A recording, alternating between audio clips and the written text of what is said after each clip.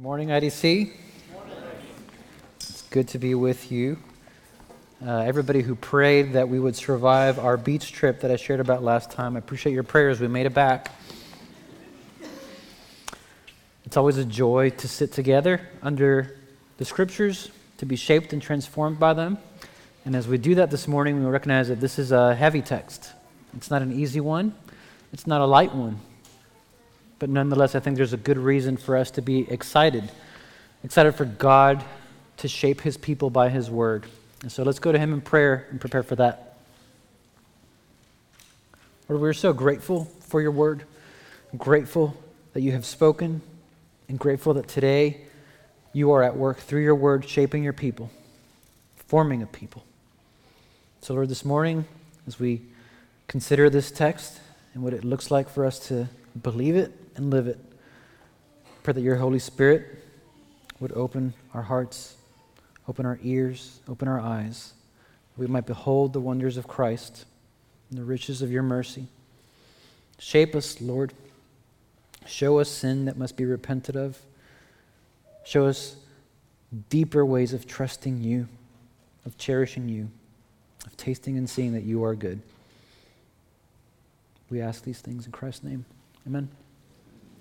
Well, I don't know what your dishwasher is like, but I will tell you a little bit about mine. It's getting long in the tooth. It came with the house, but it still mostly does what it needs to do, so we've kept it.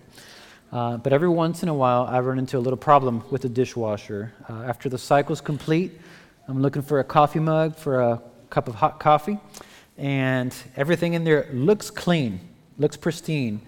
But I pull out a coffee mug, and even though the outside of it is sparkling, on the inside, there's a little bit of food. Who knows what it is, but it got trapped in there during the wash cycle. And if you use the heated dry setting, it is not just dirty, it is baked into the ceramic. There's no way to get it out. You just got to let it soak for a while. And it's pretty disappointing, right? Because the coffee's got to wait or it's going to go in something else. But the reason why that kind of thing is so disappointing to us is because we all know the experience of something that appears one way, that gives the impression of being one way, and then facing the reality that it's not what it seems to be, right? We've all experienced that disappointment. In fact, there is a Latin phrase from Cicero, esse quam videri. I don't know if I pronounced that right, but I'm Latino, not an expert in Latin. Esse quam videri means to be rather than to seem. And your little bit of North Carolina trivia today is that is actually our state's motto, to be rather than to seem. We can recognize what's special about that, right? What's unique about that. We all feel that. When something appears one way, but it really isn't, it just hits us wrong. It unsettles us. It repulses us in many ways. Perhaps you had that classmate who always wanted to appear very smart, and so they would raise their hands and start speaking and use multi-syllable words from the dictionary, and by the end of it, you were just embarrassed for them, right? There's all kinds of examples like that. Not all of them are so silly and so benign. We could spend all day talking about celebrities and politicians and social media influencers and those who have made it a point of their lives to market an image that has nothing to do with reality. In fact, we could go further than that and weep and mourn together at all the Christian leaders that we at one time or another looked up to, celebrated, respected, but today find themselves disgraced because what they said and what they did didn't quite line up. You might be thinking, hey, it's not just famous people. I know some people in real life that this sermon could apply to. If they're sitting next to you, just go ahead and give them the elbow nudge so they know that you think this sermon is for them. It's actually not hard for us to observe hypocrisy in others. We're very good at it. What's a little bit harder is observing hypocrisy in ourselves. And so it would be easy for us to come to this text this morning and say, well, you know, the Pharisees and the lawyers, they're a category of person that is out there, and we're not in that category. But I don't think this scripture was given to us just so that we could hold up a mirror to somebody else and measure them by it. It's for us too. The mirror is for us. And I suspect that there is sin that we should repent of. You might be regretting the elbow nudge now if you did it. It's okay. We're all there together. In today's passage, Jesus is wearing out his welcome at dinner. He doesn't pull his punches when he confronts the religious elite. They're putting on a really good show, but it's just a show, and he's not playing along. He exposes the traps of their facade. For all of their expressions of faithfulness and piety, it really is just a show. What they're propping up instead is a hypocritical religion. And that hypocritical religion is one that obstructs the path to salvation. It's one that obsesses over the external, and ultimately it's one that opposes God's word, even as it pretends to uphold it. Jesus is rebuking the religious because that kind of religion, that kind of hypocritical religion is ultimately one that God rejects. He does not receive it. So let's join Jesus at dinner and see what he's got to say about the traps of hypocritical religion. So the first trap is that hypocritical religion obsesses over the external. Looking at verse 37, there's been an invitation to dinner to hear Jesus speak a little bit more on what he's been teaching. And the Pharisees, they're the ones who see themselves as the faithful ones. They are concerned with keeping God's law, with remaining pure. They care about faithfulness to such a degree that they'd been built fences around fences. It's best not to come right up on the edge of what's permissible. Best not to teeter on the edge of a cliff. Let's build a fence back here so we're all safe from impurity. That actually doesn't sound like such a bad idea. In fact, we do things like that all the time.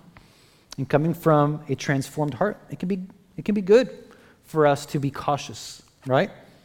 Someone committed to sexual holiness might keep their computer somewhere public. An engaged couple might choose to never be alone in a private space. An office manager might choose not to ever be solely responsible for finances, just to avoid the temptation even. These can be good things coming from a good place. But often, good intentions can go astray. You ever found yourself judging someone who didn't observe your extra biblical rules? Have you ever looked at them as less faithful or less committed than you? It's okay. You can admit it. You already did the elbow nudge, so we know. We all do this, right? We all do this. And so the Pharisees, they had a rule, ceremonial hand washing before dinner. It wasn't just about getting physically clean, right? Getting the germs off. It was about purity. All day long, they've been interacting with a sinful world, a contaminated world. And now when we sit down to eat, before we put food into our mouths with those hands, let's go ahead and rinse off the impurity so that we don't make ourselves unclean by taking something in. You might be a germaphobe, and that's what's alarming to you about that. But that's not what's going on here. Jesus, as a religious teacher, is exactly the kind of person you would expect to follow that rule. Again, for the Pharisees, the world out there is what's contaminated. But Jesus doesn't follow with them. In fact, this isn't the only time that the Pharisees have been scandalized by a lack of hand washing. In Matthew 15, they confront Jesus because the disciples aren't washing their hands. And in that passage, Jesus corrects them. He tells them, it's not what you put in that defiles the body, rather what comes out.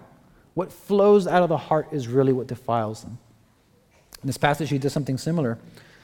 If it's the world out there that will defile us, then what we need is separation. We need barriers between us and that fallen world. And so for the Pharisees, the outside is what's supremely important. The outside is how we create those barriers. The outside is how we know that we're pure. The outside matters a great deal. But Jesus drops a bomb on that idea. I'm not sure if you've ever watched any zombie movies. If you haven't, I'm not advocating that you go watch one now.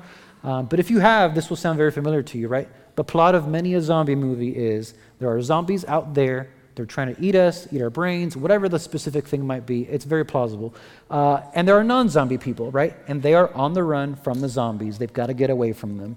At some point, after many minor characters have met their demise, they find a semi-safe looking building, an abandoned school, an abandoned hospital, and they barricade themselves.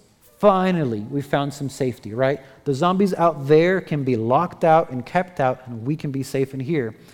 I hate to spoil it for you if you haven't seen a zombie movie, but maybe you won't after this. They're not as safe as they think they are. Either there's a zombie locked in there with them, or somebody's been bitten and infected, and soon they will be a zombie. They couldn't keep the threat outside. They couldn't keep themselves from contamination. I may have just ruined a whole genre of movie for you, but I know. Bad things happen.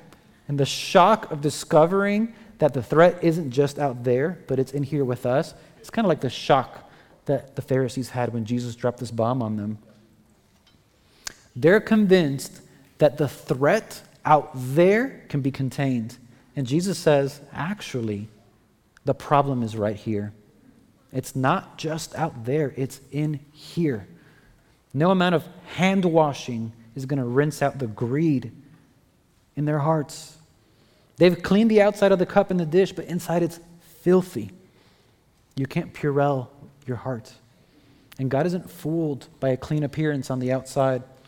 In fact, he knows their hearts because he's made the outside and the inside. And so there's no hiding it from God.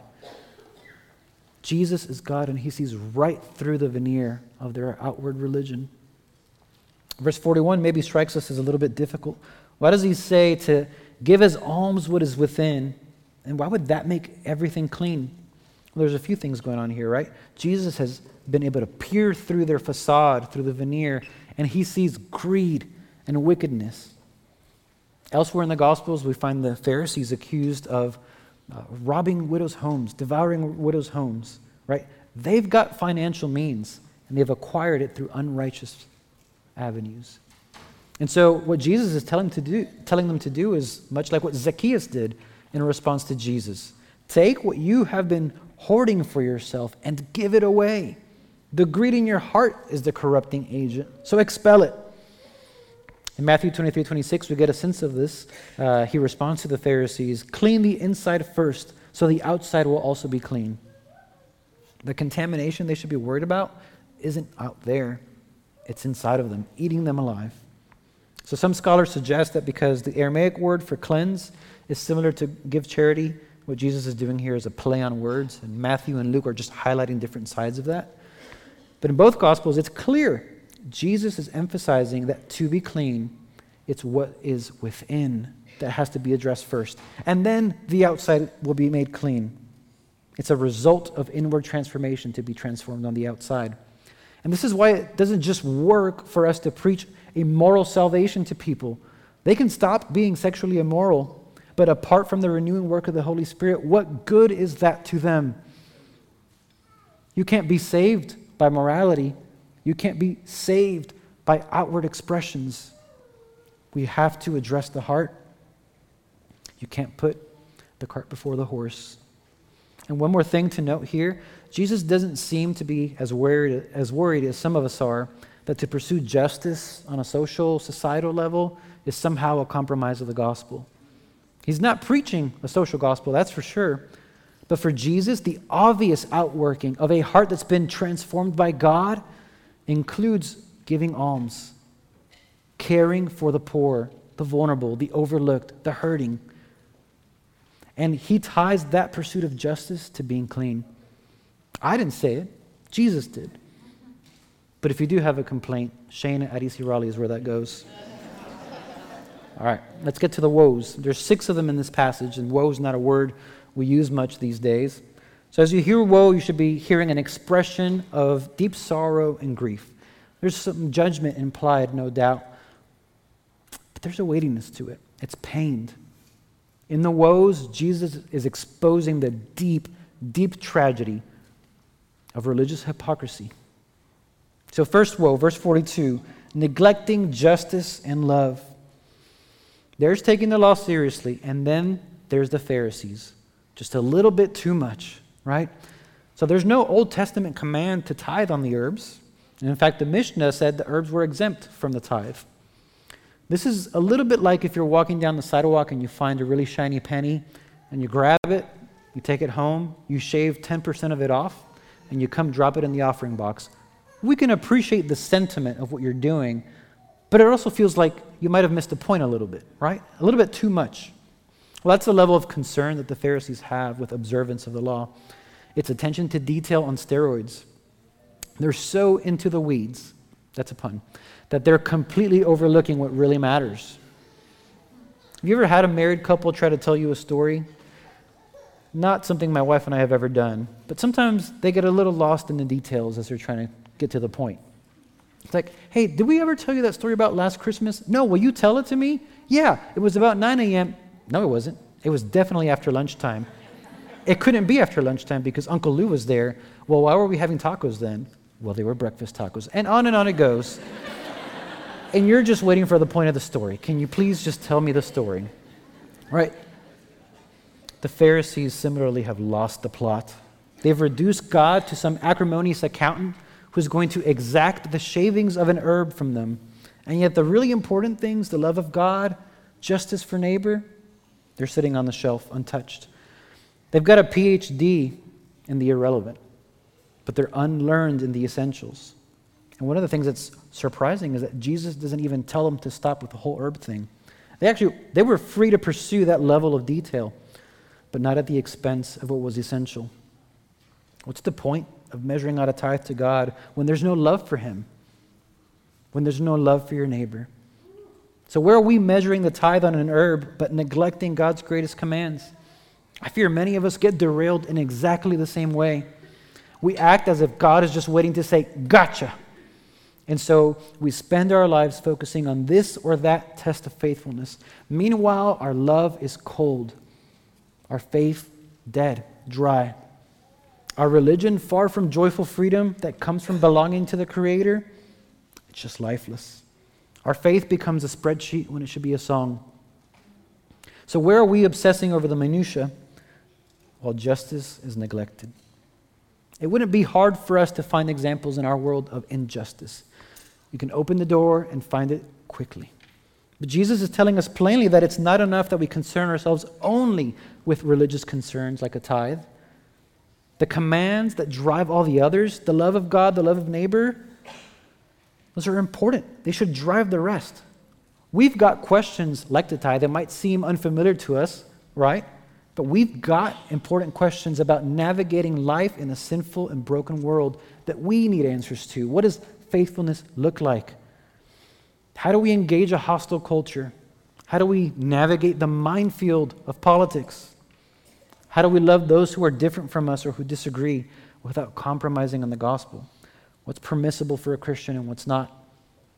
Whatever our version of tithing on the herbs is, we need to hear Jesus telling us that it only even remotely makes sense in the context of love for God and love for neighbor. They're real life questions. They need answers. But as we seek the answers to these questions and as we become persuaded of a particular vision of faithfulness, let's not neglect what matters. Love for God and love for neighbor driving those. Otherwise, what's the point? What's the point of getting it so right if we miss what really matters? Another nasty example of hypocritical religion is public acclaim. Verse 43, the Pharisees love the best seat in the synagogues and greetings in the marketplaces. They want recognition. They want admiration. They want awards and respect. They want to be noticed. And Jesus highlights what's really wrong with that, right? Because it's not wrong to be recognized at the supermarket. It's not wrong to receive an honor for a job well done. But it is wrong to love the admiration of man, to be driven by it. It's their love that's the problem. Why do we do what we do? Is it to earn the praise of man? To garner respect and admiration? Do we want to impress? What if what Jesus is offering is so much greater than that? A life of freedom, freedom from the whims of public opinion, a life of simple but deep delight in Jesus, of feeling the smile and the embrace of the Father. It's not just celebrity pastors who have trouble chasing after applause. It could be as simple as sitting in growth group and not really revealing what's going on, being driven by giving a certain impression, wanting to be respectable. It could be our sanitized prayer requests. It could be our desire to have it all together, and so we minimize anything that doesn't fit that narrative. When was the last time we actually revealed the struggles of our heart? The real ones, not the safe ones. When's the last time we spoke about our struggle with sin or exposed our insecurity, limitation, May it not be true of us that we have loved the admiration of man more than sincerity before God. The second trap of hypocritical religion is that it obstructs the path to salvation. So our third woe, unmarked graves. Unmarked graves are a problem. Why? Because you can just accidentally walk on top of one and be unclean. To come in contact with a corpse or a grave would make you unclean. And so sometimes, as Matthew's gospel highlights, the tombs would be whitewashed, right? So they would become more obvious and you could avoid them.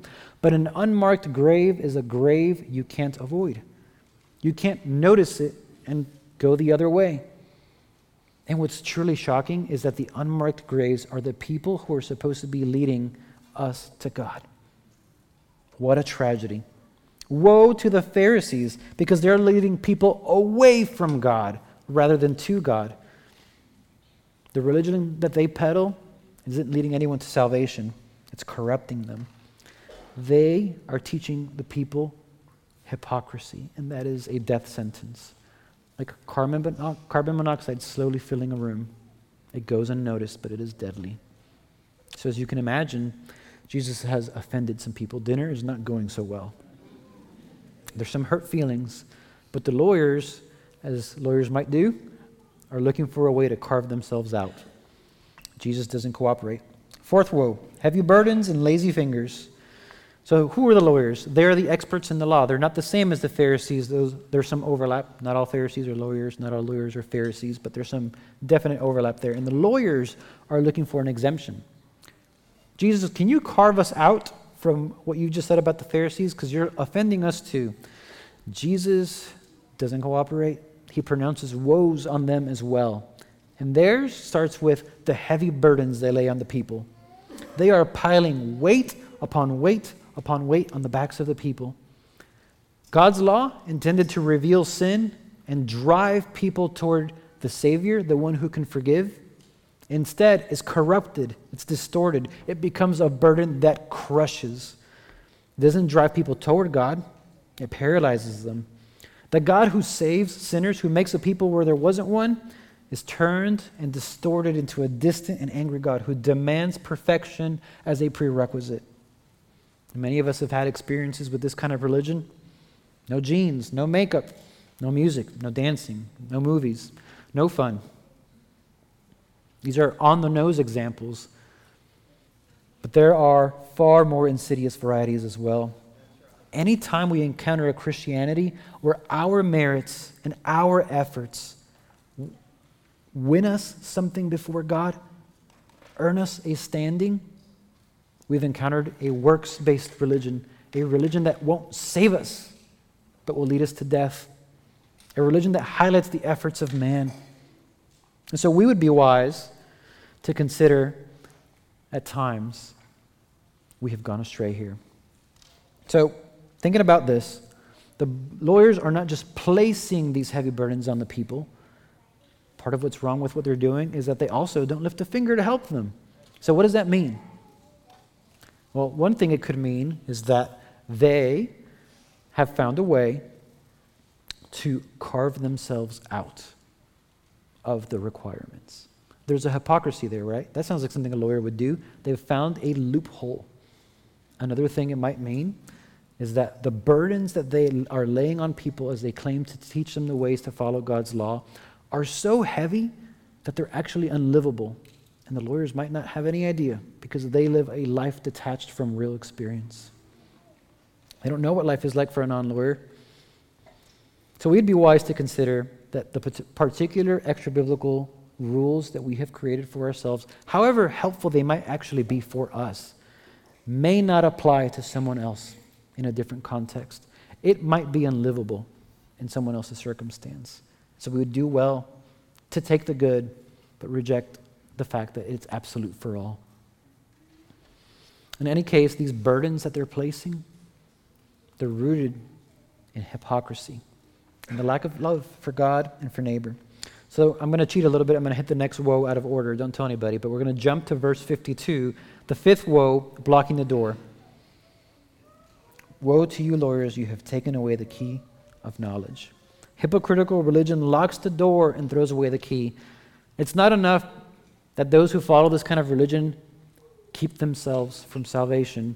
They block the access for others. They stand in the doorway and prevent others from entering in. They're corrupting the hearts of the people as they give the impression of leading them toward God. They offer a religion of human effort and accomplishment, but that's no comfort and that's no benefit. As a result, those who would seek God instead find themselves led astray by those who should be guiding them. And I can't tell you how heavily that warning weighs on me and your other pastors. We tremble at the thought that even accidentally, we might be an obstacle to God's people in finding Him. But it's not just for pastors. You might not be a pastor. Maybe you aspire to be one day, or maybe you don't. Maybe you're just a growth group leader. Maybe you're a seminary student. You might be thinking, well, I don't actually have any formal Christian leadership or responsibility, and so this isn't for me. Well, are you a Christian? Do you call yourself by Christ's name? If so, you've been called to lead people to Jesus and to walk side by side with your brothers and sisters in Christ-likeness. And so this warning is for you as well. The text is for all of us. Be careful how you evangelize. Be careful how you disciple. Do it in such a way that the door is not blocked. Do it in such a way that extra biblical burdens aren't crushing His people. Don't convert anyone to your cultural preference or your political ideology or whatever it might be. Show them Jesus. Right? Final trap of hypocritical religion. It opposes God's word while giving the impression of honoring it. Woe number 6, the blood of the prophets. What is going on here? Well, if you know anything about the Old Testament, you might be familiar with the idea of God sending His prophets to His people to confront them about their sin. Spoiler alert, it does not go well. The people rarely receive that well. So the prophets, they're no strangers to being persecuted and even killed. And the religious leaders that Jesus is talking to, they're the descendants, biologically, of these killers. They're putting on a show today of honoring the prophets. They are building their tombs. These are monuments to the prophets. Matthew's account tells us that they even claim, if we had lived back then, we would not have killed the prophets. Jesus doesn't buy it. They see the tombs as evidence that they're not like their fathers. But Jesus reinterprets that. Jesus says, actually, the tombs are evidence that you're just like them. They don't separate you from the deeds of your fathers. You're just finishing the deed. You're just sealing their work. You are completing what they started in building the tombs. It is actually not an honor. It is an affirmation of their killing. When God sent the prophets, He sent them to confront the people with their sin and to point them to God. But instead, what the people have done is try to shut up the mouth of God, to silence His word. And Jesus prophesies that that is exactly what this generation will do. God will send prophets and apostles, and they will persecute them and they will kill them, proving that they are exactly like their fathers. However much they would want to claim that the apple actually fell far from the tree this time, Jesus holds up the fruit and says, you're just like them. You are in that family tree. And it's not just the sins of your fathers, of your ancestors, they're your sins too. And so Jesus isn't telling them that they're going to be punished for the sins of another. Jesus is showing them, you continue in their footsteps, and so you will receive judgment for that. Instead of repenting, like their fathers, they are doubling down on their sin. They're planting their flag on it. They're trying to shut up God's word. God has spoken. God has appeared. He's there. He's here in the flesh, confronting them with their sin. And they choose their system of dead rules instead of Him. They're not just trying to silence God in some abstract or metaphorical sense. Jesus is God. The incarnate Word is there, and that is who they're opposing. In fact, verses 53 and 54 tell us they are laying a trap for this Word of God. Jesus is God. He is God, and they are trying to trap him. They are trying to get him to trip up in his speech so they might discredit him. They have chosen a religious system full of death and unliftable burdens over the living God. How awful. How absolutely horrifying. These aren't the atheists at the local university. They're not the hedonists saying, eat, drink, and be merry. They are the ones zealous for God. They are the ones seeking purity. They are the ones trying to lead the people to God. And they are the ones who, in drawing battle lines in the search for purity, find God on the other side of the lines they've drawn. They've devoted their lives to studying and applying God's law, and in all of that, they completely missed God himself. We should tremble. We should tremble. In pursuit of greater faithfulness to God, the religious leaders completely lost the plot. They exchanged the living God who invites his people into a covenant relationship. They exchanged that for rules upon rules, weight upon weight. Rather than a beautiful relationship of dependence, they peddle a religion that trusts in human works, systems, works, deeds. And for what? What good does it do to them? The burden of those rules is too much even for them to carry, so it turns out they're hypocrites. They settle for appearances. They settle for double standards. They settle for a pitiful facade. They leave behind that which is essential, that which leads to joy and life in Christ. And instead, what they've chosen is a sad, sad show. Isn't the burden of this kind of hypocritical religion too much? Isn't it sweeter to look to our Savior instead? To simply melt before Jesus from the inside out because of the measure of his grace and mercy for us. What Jesus offers us is so much better than dead rules. And please don't hear me saying that it doesn't matter how we live. We couldn't possibly get that from this text. Jesus didn't say, clean the inside only and don't worry about the outside. But he did say, clean the inside first and the outside also will be clean. We've got to get the order right. We've got to be renewed on the inside. And naturally, necessarily, the outworking of that transformation results in a clean outside. God's people look a certain way. They look a holy way. We are called to be holy.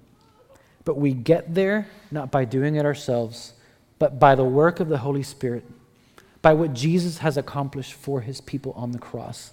That is how our lives become holy, not through our efforts. The outworking of God's transforming work in us is what the outside is. And you know what else? The outward evidence of what God has done in us, it doesn't look like bludgeoning our brothers and sisters with our fence poles. It doesn't look like loading up somebody else with burdens they can't lift, all in the name of proving devotion or sincerity. It's far more beautiful than that. It looks like actually knowing Jesus and delighting in him to such a degree that you just lose the palate for the sinful pleasures of this world. It looks like cherishing him so sweetly that you can enjoy his gifts without guilt and simply respond, thank you, and to worship. Brothers and sisters, Jesus is so much better than whatever else we might cling to for righteousness and salvation. What he offers is so beautiful and so sweet and so precious. And I pray that we would not trade it for a system that props us up and ultimately crushes us. Jesus is beautiful, and Jesus saves sinners, and he makes them holy and clean. But he does so by transforming our hearts, not by simply conforming our behavior. And so let's not look at the outside alone. Let's consider the inside. Let's consider what God has called us to, which is not mere morality, which is not mere outward appearance, but a life, an actual life, not death as the Pharisees had, an actual life with him. Let's go to him in prayer. Lord, we're grateful for your word. even as we recognize that there is much sin that we must repent of. Or where we have placed our trust in our accomplishments and our efforts, where we have created tests of faithfulness that go beyond your word, will you forgive us? Will you show us where good intentions may have gone astray, where rules we've created may have become weapons to harm, burdens to crush, where we might have, even unknowingly, blocked a door for someone who needed to walk in. Forgive us, Lord. And instead of this, Lord, would you stir up in our hearts affections for you, that, Lord, melt away the veneer of the outer, where morality is not something that we cling to, but rather, Lord, the obvious outworking of being shaped by you, being transformed by you, being loved by you. Jesus, open our eyes and our ears and our hearts to see and receive your love for us, that we might be transformed, that we might be new creatures and walk in the newness of that life, that the evidence, the outward evidence of our faith would be plain for all to see that we are different, but in displaying that outward change, might it be clear that we are not peddling morality, but pointing people to a relationship with Jesus the Savior. There is no other like you. May our cherishing of you be so deep and thorough and sweet that we cannot hide it, that it transforms every aspect of our lives, and that it looks sweet and desirable to the outside world. Make us holy, Jesus. Amen.